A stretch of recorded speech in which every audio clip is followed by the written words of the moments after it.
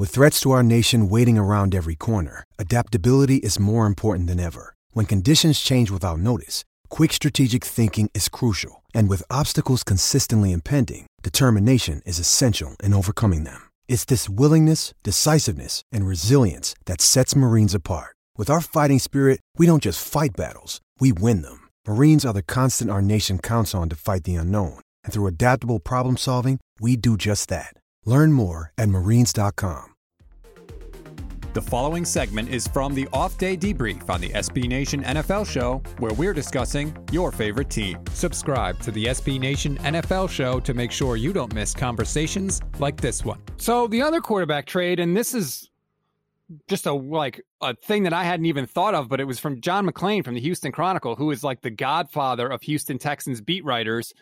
Same guy that initially said that there's no chance that Deshaun should be traded, had an article recently that said that they not only should trade him, they should trade him to Arizona for Kyler Murray, which as a Niner fan, like, gee, could we just throw any more stuff into the NFC West for my boys to compete with? But it's not a crazy idea, BLG. Like, I think that you might have to throw in some other stuff to make it work because Kyler's not as good as Deshaun, but there's a foundation there for sure.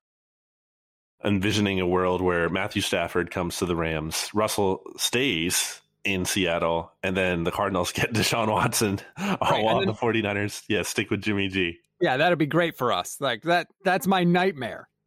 It is interesting, the proposal, and that's obviously, like you said, that's something that's not nothing. Like McClain isn't necessarily reporting that that's going to happen, but it's also like not just total, like he just woke up one day and just started throwing things at a dartboard and he's totally just like spitballing that out of nowhere. It feels like he had heard something about that maybe at some point. I like it for the Cardinals, obviously, because I think Kyler is talented and I still have hope for his potential, but he's just not far enough along as a passer to where I think the Cardinals they could be ready to make a run like this year if they got Deshaun Watson, if they got the right quarterback in there.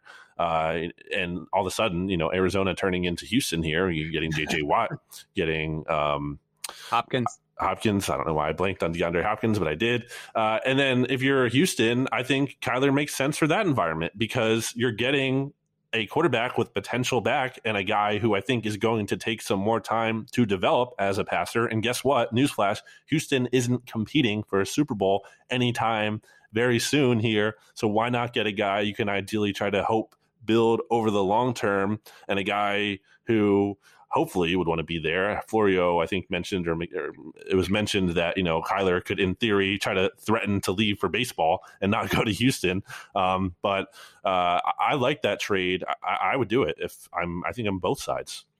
Yeah, I feel like if you did Kyler and like a first this year and you throw in like a third in 2022, that probably gets it done. Houston needs draft picks and they'd be able to sell it to their fans. Like, look, we got a guy that was the first overall pick in the draft, Heisman Trophy winner.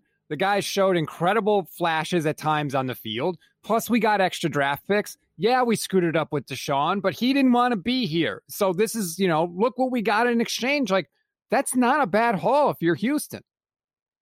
Yeah, and then just even the local angle too, right? I mean, I don't know Southern geography super great. I'm Googling here the distance from Norman, Oklahoma, where the Sooners play, obviously, to Houston, and it is 6 hours and 17 minutes. So there's just a little local flair there too. I guess I don't know if that really helps, but I'll just throw it in there. Why not?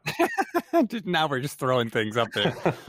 No, I think it would be fascinating, and I like it too because I'm a big fan of. Don't just consider your options as the people that get reported in the media. Oh, the Dolphins, the Jets. Like, no, you're a GM. There's 31 other teams here. Call everybody. Those are your real options. So if they would do it, I like that idea as opposed to just, well, it was either Miami or the Jets. Like, no, that is not good. And I think you get a better deal if you shop around like that. And even if, like, let's say that they couldn't consummate the deal, maybe having that negotiation helps them with the Jets or the Dolphins if that's ultimately where Deshaun wound up. Yeah, I mean, I think it's what we've been saying about Russ. It's a point of no return for Deshaun. And then when you have, the preeminent Texans beat writer saying it, and not only saying it like they should, and then actually proposing a specific trade that it could happen. I mean, It only feels like it's a matter of time here. And, a lot of these insiders, these beat writers, these people with more information than you and me, they don't pull this stuff out of thin air. And I'm not saying that the Texans told him to write it. Of course not. John's got more integrity than that. But what I am saying is there's a reason that he came up with this. So maybe he's hearing certain whispers about, hey, the Texans are looking around, or maybe he's heard certain things about how much they liked Kyler Murray in the draft when he came out. I don't think it's an accident that he came up with this deal is my point.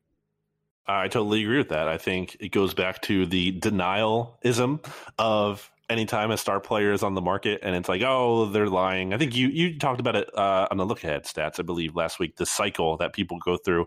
And it's not even just with like the media saying it. It's a lot of fans who say it and say the media is lying. But guess what? A lot of the times they're not. They're hearing things. And maybe they're not always right 100% of the time. But I don't know anyone who just makes stuff up. Just right. Just a little peek behind the curtain. I don't know a single person. I've never met some. I can think of one example of one person, but like it's very much the exception. Yes. Thank you for saying that, because it drives me nuts. Like, I've considered myself a part of the media for years. I've gotten to know a lot of people in the media, and thank you. We don't just make stuff up. Like, sorry, that just doesn't happen. And like you said, there are rare exceptions, but usually those people are found out and dealt with pretty quickly. You can hear the rest of this conversation by subscribing to the SB Nation NFL show wherever you get your podcasts.